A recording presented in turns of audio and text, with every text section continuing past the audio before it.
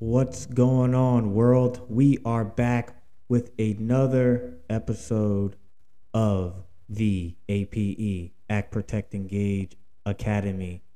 I am your host, Chase H. I am the CEO of this wonderful company, this wonderful small business that we have started from the mud, from nothing. I just want to make a quick announcement. I want to thank Bravo Concealment Holsters, one of our sponsors. They make some of the best tactical gear on the market, inside the waistband and outside the waistband holsters. Tactical mag pouches, tactical belts, all that cool guy tactical stuff. But this is for not LARPers. This is for actual, real deal, Holyfield armed citizens. Okay, guys? Also, real quick, use code APE10, APE10 at checkout to get 10% off. So that's a great deal because it's really quality stuff and it's not going to break the bank like a lot of these rip-off places try to do, okay? USCCA, the United States Concealed Carry Organization.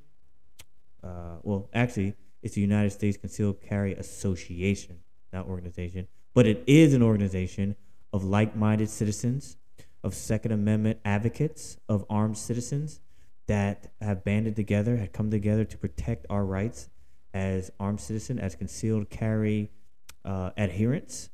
They offer a lot of great services for us. The NRA is old news, folks. The NRA are a bunch of old goats.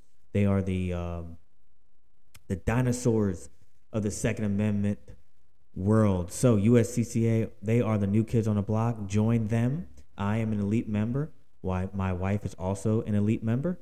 We ask that you join us. They are one of our sponsors, and that will help support our business. Thank you so much for choosing us to listen to. All right, guys, sit back and relax. We're going to get into episode 7 today. Okay, so episode 7 is entitled America's Love Affair with Guns, the Statistics of Gun Ownership and Gun Violence in America. However, okay, that's our title, and I'm not changing it. However, I kind of shifted the focus, okay? What we're going to do is we're going to look at this concept, this taboo concept of gun violence and its relation to gun ownership, and we're going to look at it from different perspectives.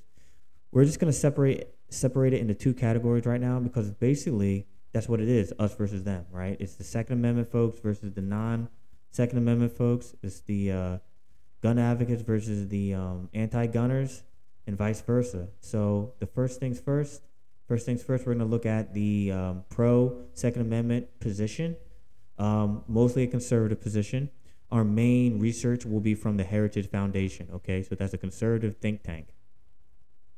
And what we're going to do today is we're going to go over some of their points, some of their perspective, and we're going to break it down through my and unique experience, okay, through my lens, because I've grown up in a world that has both, right?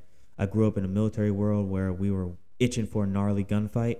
We loved guns. We slept with them. Everyone had one. We went to each other's houses and looked at each other's weapons and, bragged about what we had. And then I came from an environment up north where everyone was kind of hush-hush about guns, didn't talk about them, didn't like them, didn't want them around them. It was very intimidating. So we're going to talk about both, okay? But for today is the conservative side. The next episode, episode 8, will be the liberal side, right? The anti-gunner side. And we're going to look at both of their perspectives. We're going to look at the pros, the cons, where the stats are kind of twisted and kind of manipulated to support each other's position, all right? So sit back, relax, and enjoy this episode. Thank you so much for listening. Ape.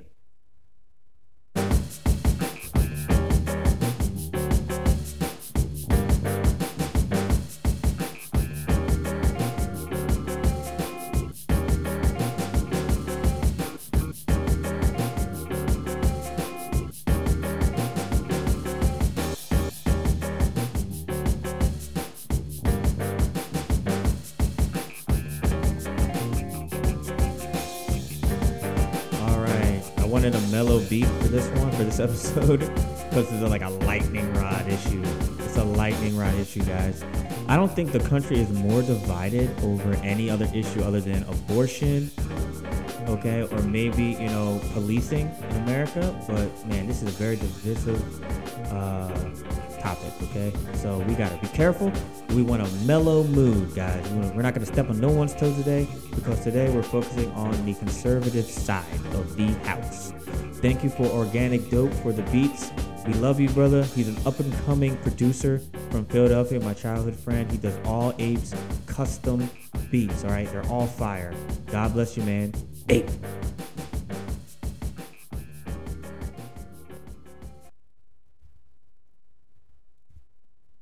All right, all right, all right, all right. I am back, guys. Once again, it's your handsome host, Chase H. I am the CEO of Ape, okay? Ape Defensive Solutions, LLC, Act, Protect, Engage, okay? Ape. All right, guys? So remember that name because we're blowing up. We're going to be big, all right? So thank you so much for being members of the Ape Army, soldiers in the Ape Army, and supporting us. You are supporting us just by listening, okay? So do not think that, oh, no one's going to notice, or I am a student of analytics. I study my business analytics every single day. My wife says probably I'm on my phone looking at numbers and charts too much. So don't ever think it goes unnoticed. We love you guys. Thank you so much for taking your time out of your busy day to listen to my boring wah wah wah voice. All right. Oh my God. Please subscribe. Right, we're on Podbean, Apple Podcasts. Please like, subscribe. Give us a review, a 5-star rating. It goes a long way because it attracts more people and also attracts sponsors, which will help our business. Also, if you'd like to donate to the Ape Academy podcast or to Ape Defensive Solutions, just as a company, I will provide some information for small payments. Anything helps, right? What we're trying to do is expand our platform, push more ads. We need money for advertisements, merchandise, just better equipment, better gear, better things to help our supporters, okay? Thank you guys so much. All proceeds, all profits go back into Ape, right? I'm not going to be driving around in a freaking drop top Lambo, freaking stunting on Instagram like, what up, y'all? Thank you for following Ape, and then like peel out. Like, that's not going to happen, all right, guys? Thank you so much. Okay, we're going to transition now. Okay, so. Today's episode, I'm sorry if I'm yelling through the mic. Let me see if I can turn it down a little bit. There you go. Today's episode is going to be about gun violence and gun ownership, okay, how they're related. Now, this is from the Heritage Foundation, all these stats I'm quoting. And I'm not going to do too many stats because I actually recorded a podcast yesterday and I scratched it. I actually record a lot of material. I do a lot of videos. I do a lot of instructional stuff that I don't use for whatever reason. It doesn't make the cut. This podcast didn't make the cut. It was just too many numbers. It was back and forth, confusing. It was confusing me. I just took my headphones off. So I was like, you know what? We're gonna skip this one. We're gonna do a freestyle podcast, a bonus podcast. And what I'm doing today is I'm doing kind of a hybrid podcast. All right, I got some notes, I got some stuff in front of me, some research, and I'm also going to go off of my personal perspective because I have a lot of experience from both worlds. Okay, guys. First things first, the pro Second Amendment folks. This research is pulled from the Heritage Foundation. You can go on their website. They're a really, really, really high-end, really big-time conservative think tank. So a think tank is basically a policy organization, right? They do policy research, political research. They're just a bunch of really smart people that all kind of lean the same way, and they just put out like intellectual articles, policy proposals. There's a bunch of really nerds just writing and reading and drinking coffee together, okay, and going to happy hours. That's pretty much what a conservative think tank is, or a think tank in general. But they're politically affiliated, so they have a lot of political connections. So they can really influence our lawmakers, influence our congressmen, influence our senators. It might even go up to the president, depending how much money they contribute to campaigns and stuff like that. All right, so keep that in mind when I'm going through this podcast. Remember, this is the conservative perspective. All right, and what I'm going to do is I'm going to go over some of their beliefs when it comes to gun ownership, some of their statistics that they've pulled that they use when it comes to gun ownership in its relation to gun violence. And then what I'm going to do is I'm going to kind of poke holes in it. I'm going to try to pick it apart. I'm going to try to look at it. And we're going to talk about it. We're going to have a frank discussion about both sides. The next podcast is about the liberal side, and we're going to really tear them up. All right? I won't go too hard on the conservatives, okay? I promise you. All right?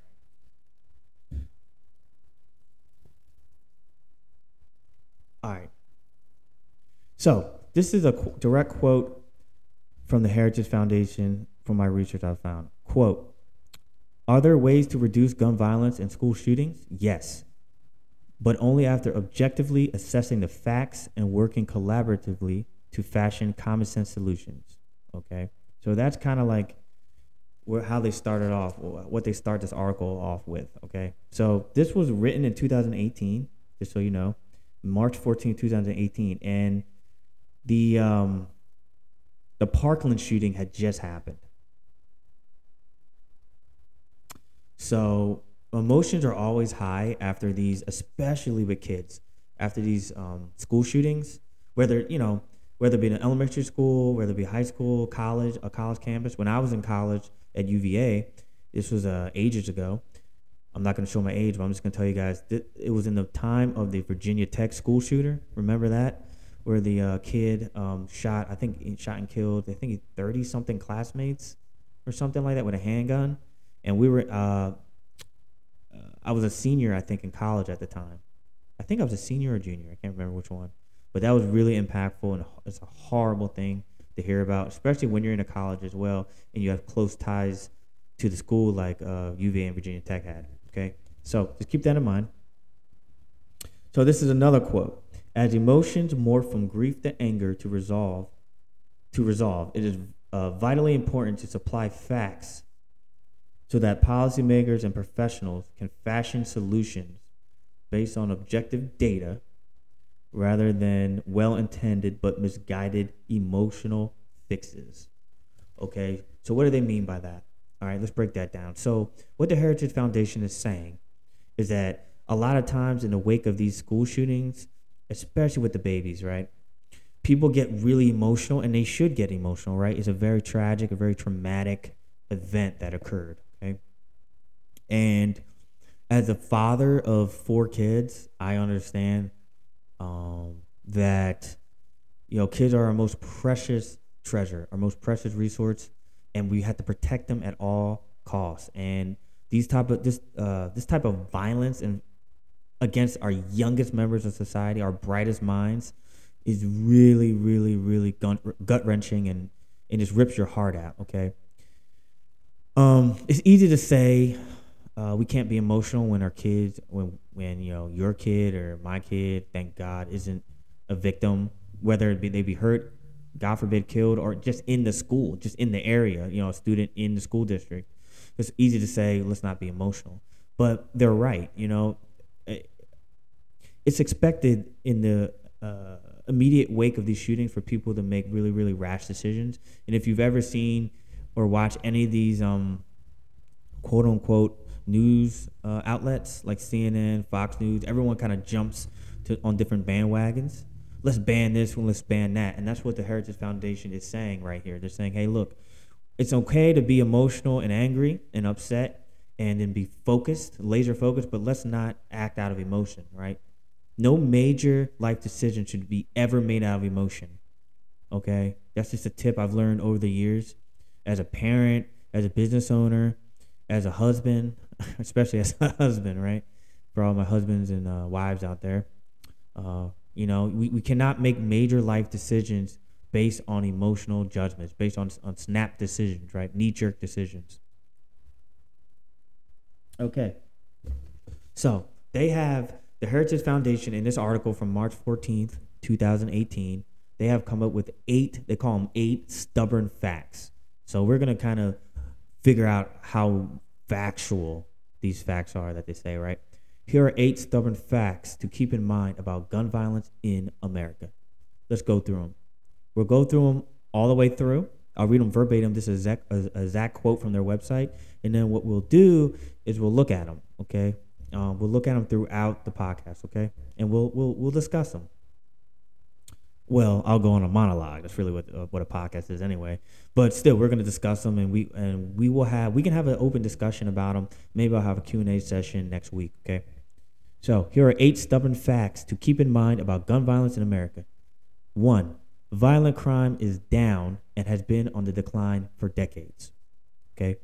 2. The principal public safety concerns with respect to guns are suicides and illegally owned handguns, not mass shootings. Okay. Number 3.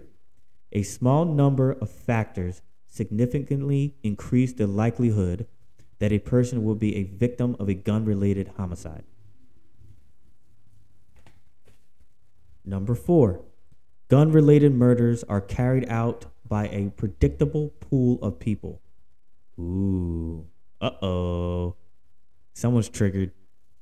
I don't know what they mean by that, but we're going to tear them up. All right? We'll come back to that. Number 5. Higher rates of gun ownership are not associated with higher rates of violent crime. Okay? Higher rates of gun ownership are not associated with higher rates of violent crime. Number 6. There is no clear relationship between strict gun control legislation and homicide or violent crime rates. Number 7. Legally owned firearms are used for lawful purposes much more often than they are used to commit crimes or suicide. I don't know about that. That seems a little dicey. Because God forbid, I don't want anyone in the ape army to have to use their firearms. Okay, unless you're hunting, of course. Number 8, concealed carry permit holders are not the problem. True. But they may be part of the solution. Also true. Okay?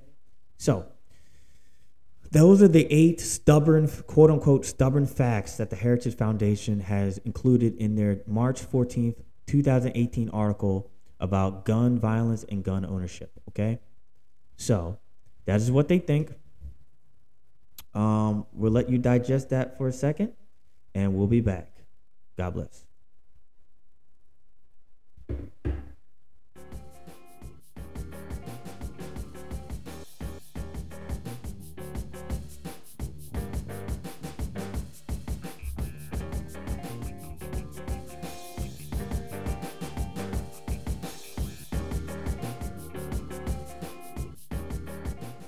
All right, guys. All right, we are back. We are back. I just like to break up my voice sometimes. I don't want to keep you guys over there swerving on the highway on the way back from work, falling asleep. Okay, I understand, man. I'm a podcast guy myself, but I rarely listen through a podcast that's over like an hour, like all the way through. That's why I try to keep my podcast from 30 to 45 minutes. Okay, so we're gonna move on. Enough talking, enough ranting, as my wife would say. Rant over. Okay, so the Heritage Foundation says each of those facts, right, those 8 stubborn facts, are firmly based on empirical data. Here is a deeper look. Ooh, all right, this should be interesting. Now, this is when we're gonna break down. So we got 1, 2, 3, 4, 5, 6, 7, 8. Okay. I'm not going to read verbatim because that is really, really boring. But what we're going to do is we're going to take each one of these points, these quote unquote stubborn facts, and we're going to talk about them. And if it takes more than 45 minutes, we're going to stop and we're going to break it up. Okay. So point number 1, America is relatively safe and the trend is toward becoming safer. According to the National Crime Victimization Survey, violent crime has been in decline since the early 1990s. In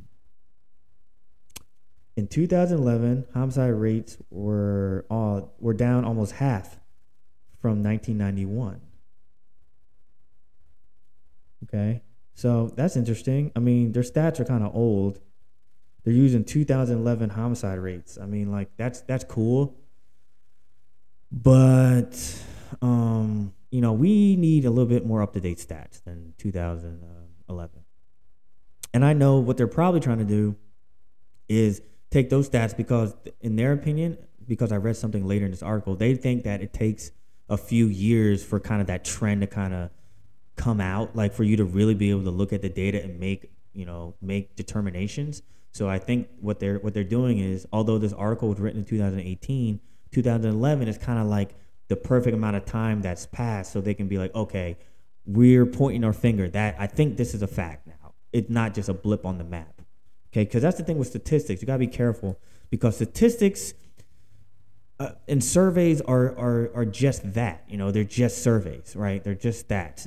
It doesn't show every single case. It doesn't show necessarily what's actually happening on the ground in real time until you take a step back, right? Let a few years pass. It's just like when you're baking something, you're chefing something up in the kitchen, you're baking a cake or whatever, something that's really hot comes out of the oven, and you gotta give it time, right? You can't, if you try to eat it right away, it'll burn your mouth. That's kind of like with stats. Like, you got to let it sit and cool off so you can look at it later. I like that description. Pat myself on the back. All right. They also say that the number of non-fatal firearm crimes committed in 2011 was 1/6 of the number committed in 1993. Okay, well, all right, that doesn't really, I mean, that's good, but I think you can correlate a drop in crime to a lot of factors. Okay, what they're trying to say is America is becoming safer than it was in 1993, and obviously this is from 2018, so we got to keep that in mind. But we have to remember, 1993 was a different time. All right, the war on drugs was in its height. We're coming out of the 80s, the crack epidemic, and the gang violence was really, really bad. And it was, we had a lot of racial tension in the country. So there's a lot of reasons why the homicide rate, the non-fatal firearms crimes went down, because like there's not as much tension in 2011 as there is in 1993. There's not as many gang members on the street, because with the war on drugs, with Reagan's policies that he had enacted in the 80s, is really cracking down on some of the quote unquote minority communities, which has taken away, I'm not going to go into a rant about criminal justice because that's one of my passions, but that war on drugs really did a number on crime, in good and bad ways. So I think that's a reason that maybe they didn't include in this point, right? I mean, it's easy to take some stats and kind of narrow them and make them fit your purpose, okay? So that's just something we need to think about as intelligent, responsible armed citizens. Okay. What else can I say about this? Okay, so they also say it appears that the collective homicide toll for America's 50 largest cities decreased modestly in 2017 after 2 consecutive years of increase. So that's interesting. Decreased modestly. So what they're saying is the homicide rate and the crime rate is going down. And it's obvious, right? So Trump was president, right, in 2017. Was he not? He was, right? He got elected in 2016, I believe, right? Yeah. So I'm sure they're correlating some of the drop in crime. The reason why they're pointing this out, all of a sudden they went from 2011 to 2017. So they're like, oh, okay, well, gun violence is going down steadily. Although you might think a lot of mass shootings are happening, it's actually going down in the 50 largest cities. But it's interesting because in the same token, they'll use that stat, right?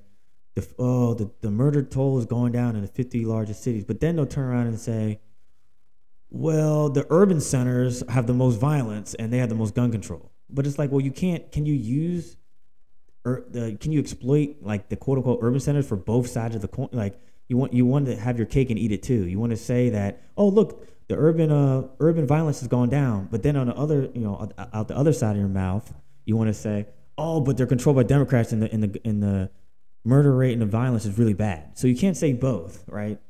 It's either, okay, let's put it in perspective. The urban communities are a little bit higher because of this, because of that. You can't just point to something and say, this is the reason, and then use that same argument for the opposite side, right? It's interesting. Interesting, as my son says. Interesting. Okay, number 2, the second point they're trying to make. The principal public safety concerns are suicides and illegally owned firearms or handguns. According to the Pew Research Center, almost 2/3 of America's annual gun deaths are suicides. Since 1981, when the Centers for Disease Control began publishing data on gun suicides have outnumbered gun homicides. In 2010 alone, 19,392 Americans used guns on themselves. Most gun-related crimes are carried out with illegally owned firearms, as much as 80%, according to some estimates. Okay, so ignore that last sentence. So we're gonna tackle this suicide issue. Okay, so once again, they said, really, now what they're saying is, if you look at the actual gun deaths, okay, if you want to sit here and break down gun deaths, let's talk about how these people, these unfortunate souls, are losing their life. Let's talk about how. Okay, so because in the conservative mind, the liberal argument is this. They say, you know what? There's just too many damn guns. There's just too many darn guns. Sorry, Apple. I have a clean rating on Apple. They have too many darn guns in this country, and the amount of guns is just causing so much death. Right? It's violence. Like, the guns create violence. The more guns people have, the more violence there is in this country against other citizens. So basically, an influx of guns, gun crime is going up because there's more guns, right? Guns, in liberals' minds, in the other side, is guns equals violence against other people. But they're not taking into consideration that most of these gun deaths, a huge percentage, are suicides. And that doesn't make it better, right? That's horrible. And that's actually, the liberals could actually use that argument, on their side if they knew how to use it right, Because either way, people are dying. Does it matter how, right? I mean, we can it's like using what's it called? I don't know. I lost my train of thought. But it's like when you're picking apart sentences. You know what I mean? I can't remember the phrase it's called. And you're picking someone's sentence apart and like, oh, actually it's than, not that, or the. Like, you're trying to pick apart. That's kind of like what we're doing with these gun deaths. Well, technically, guns. It's not like the gun did the job against the person. Well, gun was there, right? It was available for the person to commit suicide. Maybe if there were less guns available, there'd be less people shooting themselves with them. But that's an argument that liberals usually don't use, which I think would be a very good argument. So most of these deaths are not most, but a huge percentage are suicides, and then an even bigger, most of these murders, right? So most of these deaths, a lot of these deaths are suicides, and then the other part of the deaths are homicides. Out of these deaths that are homicides, up to 80% of them, right, according to the Heritage Foundation, are committed with illegal guns. Okay, 80% of the gun-related homicides in this country, in 2010. So we're working at 2010 now, which is a little long. It's a while back, but we can still kind of get an accurate picture. It hasn't changed too much since then, right? So out of the gun-related homicides, 80% were from illegally owned or illegally purchased. So what does that mean? That means that most of the murders, most of the robberies, most of the carjackings with firearms, aggravated robberies, aggravated murder, assault with deadly weapons are committed by people who are not outstanding citizens, who are not good citizens, aka troublemakers, aka hoodlums, aka whatever you want to call them, criminals, felons, whatever. I don't like putting labels on people because I'm not gonna go into that, but from bad folks, from the bad guys, okay, and they're not following the rules because the conservative argument is this: they're saying like, look, you are blaming guns for all this stuff. You want to punish with all your proposals on gun confiscation and gun restricting access, and what all you're doing, right, is making outstanding citizens, responsible citizens, making it harder for them to get guns. But guess what? The criminals are still going to commit crimes. Most 80% of these crimes are done with guns that are not gotten at a store. So if you put stronger restrictions on the application process or more wait times, how does that prevent a liquor store robbery? You think Joe Smo, who's a career criminal, who's a meth head, who's an abuser, is going to freaking go to Dick's Sporting Goods and buy a 38 special to rob a liquor store with? No, he's going to get it from the guy around the corner who's his dealer, right? Who's his meth dealer, who does, in exchange for a debt or whatever, he's going to get a 38 revolver and rob the liquor store. He's not going to go to Dick's Sporting Goods. Just think about how ridiculous that is. And that's the conservative perspective on that. It's like, dude, why would you make it harder for people who are trying to protect our community to get guns? Like, that doesn't correlate. All right. So let's go further. The FBI's uniform crime reports prove that the overwhelming majority of gun-related homicides are perpetuated with handguns, with rifles of any kind accounting for less than 1% of gun-related homicides. Holy crap! Oh, that part got cut off. Let me see. In 2013, there were 5,782 murders that were committed by killers who used a handgun, compared to only 285 committed by killers who used a rifle. Do that math. Okay? Do that math. Do that percentage in your head, because the actual percentage got cut off on my notes. Okay? So, that's in 2013. 5,782 murders were committed with handguns, compared to only 285 with rifles. The same hold true for 2012. 6,404 to 298. 2011, 6,251 to 332. I can go on and on and on, okay? So consistently, the rate is like, I don't even know how many times more with handguns. So, Chase, what does that mean? Like, we're in the weeds now. What are we even talking about right now? What we're talking about is the conservative viewpoint that, first of all, let's go back over this, what we're talking about. Most gun deaths in America, people say there's too many guns and there's equaling too many deaths. Conservatives are saying, look, yes, we admit there are a lot of gun deaths, but a lot of those gun deaths are not against, are not crimes committed against people with guns. They're suicides. Okay? Fine. Yes, there are still a lot of homicides and robberies and crimes, but out of those, 80% of those were committed with illegally owned firearms. So the system is working. It's just that people will always find a way to get around the system and to get something illegally. There'll always be a black market for anything. And all this talk, right? The next point is all this talk about rifles are so dangerous and rifles are so bad. They only account for a minuscule portion of the gun homicides. Okay, so when your aunt at Thanksgiving dinner, or your great aunt or your cousin from freaking California comes to town and says no one should have an AR-15, no one should own an AK-47, they're weapons of war, they kill millions of people a year, thousands of people. You say, actually, Aunt Sissy, Aunt Silly, Aunt Sheila, Aunt Susan, Aunt Annie, whatever they are, Uncle Bob, actually, Mr. Liberal, Mrs. Liberal, they account for a tiny portion of the actual murders. Most murders are committed by handguns. What are you trying to say? Are you trying to ban handguns? Are you trying to take handguns away? All right, so change the narrative. Conservatives, the only way, in my opinion, for conservatives to fight against the anti-gunners, because I'm not going to lie, the stats are bad. I mean, I've done research. I did research all this week, and there's a lot of poor souls, losing their lives with a lot with guns, like too many.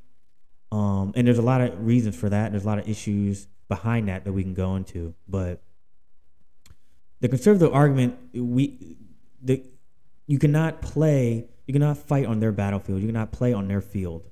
Okay, you have to change the narrative, change the just change the course of the argument. Okay. All right. We're talking on 35 minutes. We're gonna do 10 more minutes of this. Okay. More people are stabbed to death every year than are murdered with rifles. Holy crap. A person is more likely to be bludgeoned to death with a blunt object or beaten to death with, jeez, I'm sorry laughing, but Jesus, beaten to death with hands and feet than to be murdered with a rifle. So you're more likely to get packed out. You're more likely to get stomped out by a random flash mob of teenagers that are doing like a thriller video. You know, ever seen those flash mobs? I don't know if that's still a thing. But you're more likely to get packed out. You're more likely to get stomped out and killed than you are to get shot with a rifle. You're more likely to get bludgeoned to death with a freaking tire iron than you are to get shot with a rifle. You're more likely to get stabbed with a knife than you are to get shot with a rifle. There's a lot of things that can happen that are way more statistically likely than you are for some person to shoot with an AR-15 or an AK. That's just the facts. Okay, now this is going to be the last topic of this episode because I don't want to run too long. All right. I'm not going to be like Joe, although I love Joe Rogan. I'm talking about his podcasts are like 3 hours, 4 hours. Have you guys ever listened to a Sean Ryan podcast? I suggest looking up Sean Ryan. If you guys are into like, if any of you guys are like into like kind of like the circle jerk thing with Navy SEALs and SF who all love each other and like cuddle with each other at night, and you want to hear about each other's cool stories, look up. I'm just making fun of him. I'm just busting his chops. I love his show, but his shows are long, like 4 hours and 5 hours. And I'm not gonna lie. I mean, I can't listen to him driving to St. Louis to see my son because I'll swerve off the road. Okay, so I'm trying to make mine 45 minutes. Okay, ran over. Okay, I'm sorry, guys. All right. This is going to be one of the best parts of this podcast. Okay. Where do you live? Where do you guys live? I live in Houston, Texas. All right. But I'm from Philadelphia, Pennsylvania. Where do you guys live? Because murders in the United States are very, very concentrated. Most murders happen in particular areas. And we can go over those, okay?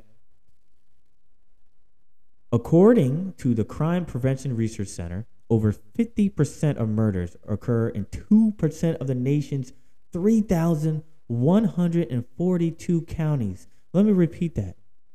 I'll repeat it one more time for the people in the back. According to the Crime Prevention Research Center, over 50% of murders occur in 2%, only 2% of the 3,142 counties. Moreover, gun-related homicides are heavily concentrated in certain neighborhoods within those counties. 54% of U.S. counties had 0 murders. Holy crap. Listen to this.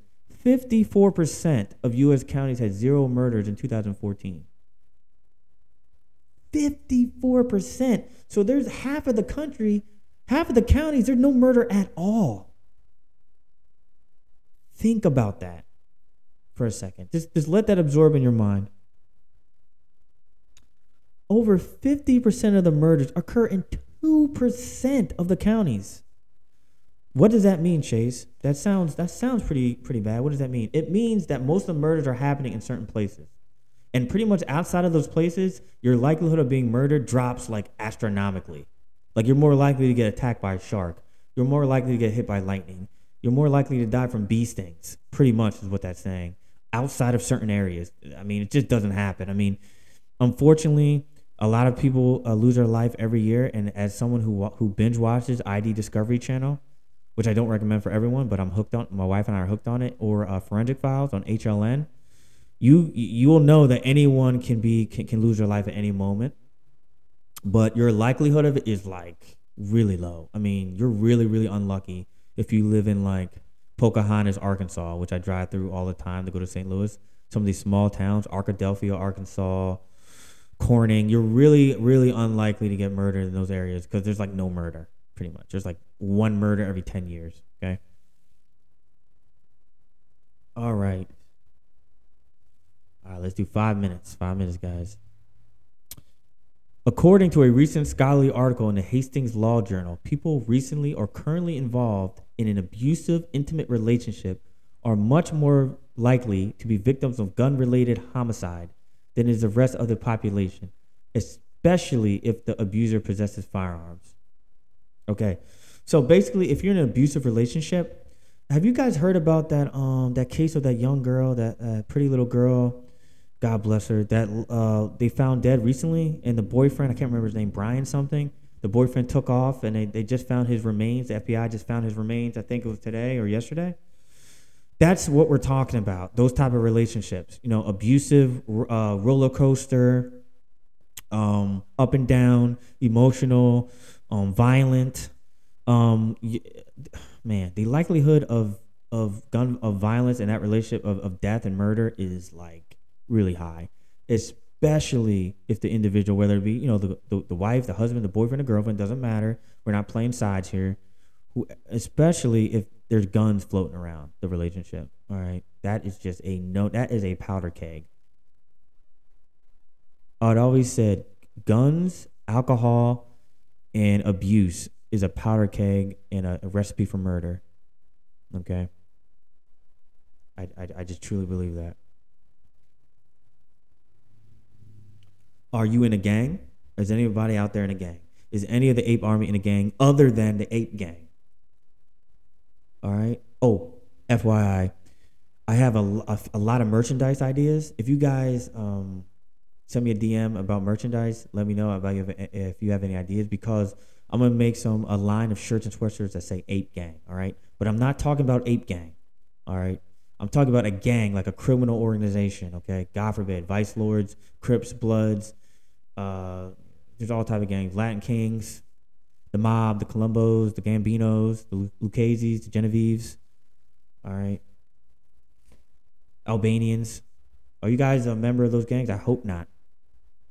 Because if you are, according to the Department of Justice's National Gang Center, particularly in urban areas, significant percentages of gun-related homicides, 50%, are linked with gang and drug activity. Gang-related homicides are more likely to involve firearms than non-gang related homicides are. I mean, that's freaking common sense. If you're in a gang, the chance of you dying by gun violence is freaking astronomical. Either that or jail. Most gangsters do not get it, do not escape the life alive. It's a rare case where you see an old gangster. Okay, not unfortunately, but that's just so uncommon, and it's sad because they get started so early a lot of times, and they can't get out. Are you a male between the ages of 15 and 34? I'm not. I'm way above that. Damn it! I wish I was. That's bullcrap. Are you a male between the age of 15 and 34? The majority of standard. What does that mean? Standard gun murder victims are men between the ages of 15 and 34. Oh boy, here we go. This next part always, kind of makes me sad, and I don't know. I don't like reading about it, but although black men make up roughly 7% of the population, they account for almost 2/3 of gun murder victims every year. Women and children are more likely to be the victims of mass shootings and suicide shootings than they are to be victims of typical gun-related homicide. So women are not usually shot dead like over gangs. Most likely they're in some type of toxic relationship, maybe a love triangle, or God forbid, they get killed at a club. They're an instant bystander, a mass shooting. It's very, very rare for a woman to be a victim of gun violence. It's rare. Most gun victims are between the age of 15 and 34 and are in some type of criminal organization. And many of them are people of color. Okay. Now, okay. This is gonna be the last part of this podcast. Okay. So let's break this part down. All right. So black men only account for 7% of the population. Okay, but 2/3 of the gun murders. Why is that? Okay, so if you take that fact alone, put it to the side. Let's put it over here. Let's put it to the side. Okay. Let's go back and let's look at this urban statistic. Okay, about how over 50% of the gun homicides are go down in only 2% of the nation's count, over 3,000 counties. Okay, so where are those counties located? Where are those cities located? Where are those gun murders located? They're located in urban centers and cities in a very small percentage of the country. And that's because the population density is really high. Okay. Most of the urban centers, I'm not going to say most, a lot of the urban centers are majority or very close to majority minority communities. Okay. So if there's a higher rate of population density in confined areas among mostly minority communities, factor in lack of education, factor in poverty, economic hardship. We could talk about policing too. We could talk about unfair policing, mass incarceration. It makes sense that a large majority of the gun murders are minorities or people of color. Those factors all play into that stat. It's just math. When you cram a bunch of people together, and most of them are minorities, they're gonna kill each other. Because guess what? It's most likely if a crime is committed, it's gonna be someone who looks like you. If you're in a certain area, if you live in an Africa, let's just go to Chicago, right? Humboldt Park. Humboldt Park is a huge Hispanic, mostly Puerto Rican and Dominican neighborhood in Chicago. It's one of the roughest neighborhoods in the city of Chicago. If you live in Humboldt Park, if you ever, God forbid, are a victim of gun violence, guess who it's going to be from? Another Hispanic man, probably a Hispanic man between the age of 15 and 34. You see what I'm going with? People are victims of crimes from people in their communities. Ain't no freaking. It's very rare for 3 black teenagers from the inner city of Houston to travel out to Katy, to travel out to Sugar Land, which are all suburbs of Houston, and commit crimes out there. Does that make sense? What they're going to do is they're going to go around the corner to the local liquor store, and they're going to find an easy lick, a mark, maybe a crackhead, maybe, God forbid, a young kid walking home from school, or a person who's unaware at the stoplight, and they're going to take their stuff. Okay, because it's a crime of convenience. It's a crime of opportunity. Okay, same thing with the Italians. Italian mobsters kill other Italian mobsters. Russian gangsters kill other Russian gangsters. Japanese Yakuza kill other Japanese Yakuza. Japanese Yakuza do not go and war with the Crips. That never happens. Okay, now in LA, there's a lot of interracial tension, but that's because their communities are so close together. Does that make sense? It's not like the Aryan Brotherhood drives across the city of LA. Let's just say there's a neo-Nazi community, and they go across the city and bang on the Crips, the 18th Street gang, the Latinos. They don't do that. They just fight among each other. All right? Ooh, that was a lot, huh? We're at 48 minutes, guys. Okay. Let's wrap this up, guys. All right. So I'm sorry I didn't get through it all, okay? I'm not one of these guys who just love the sound of my voice. I actually hate the sound of my voice, but I love talking, which is kind of a problem. It's kind of a conflict with me. So thank you so much for listening. This is the conservative side of the argument. We're going to do part 2 tomorrow, or part 2 on Saturday. So this is going to, I'll finish it up on Saturday. I promise I will finish the conservative side on Saturday, and then we will move to the liberal side, but I'll break it up. I'm not going to just go into all this boring stuff. I'll do something interesting in between. Okay, we're going to do 2 episodes per week. The Ape Academy podcast, we're on Podbean and the Apple Podcast app. Okay, please rate, please subscribe, please give us a 5-star rating. It means a lot. Please write a review if you have a few minutes. Okay, I apologize if I mumble and bumble. I'm getting better at this. It's not easy, even for someone like me who talks a lot, to kind of string your thoughts together for 48 straight minutes. So I just appreciate you guys listening. I appreciate everything. God bless you. God bless you and keep you. Remember, stay safe, stay vigilant, stay situationally aware, train hard, okay? Know your limitations, and do not LARP. God bless you. Stay safe. Ape.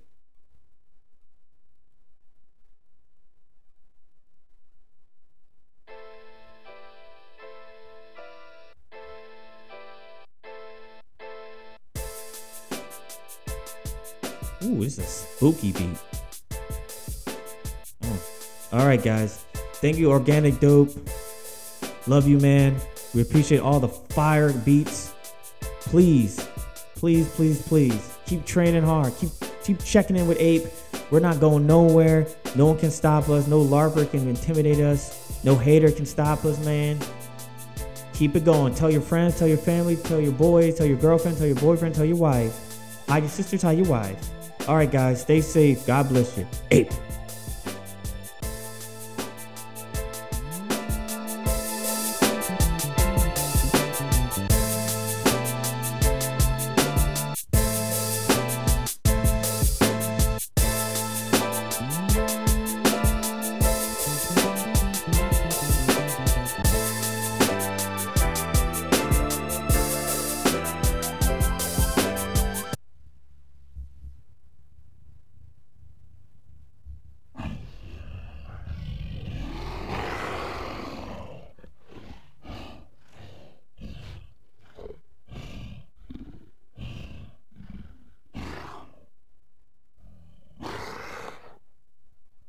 Ape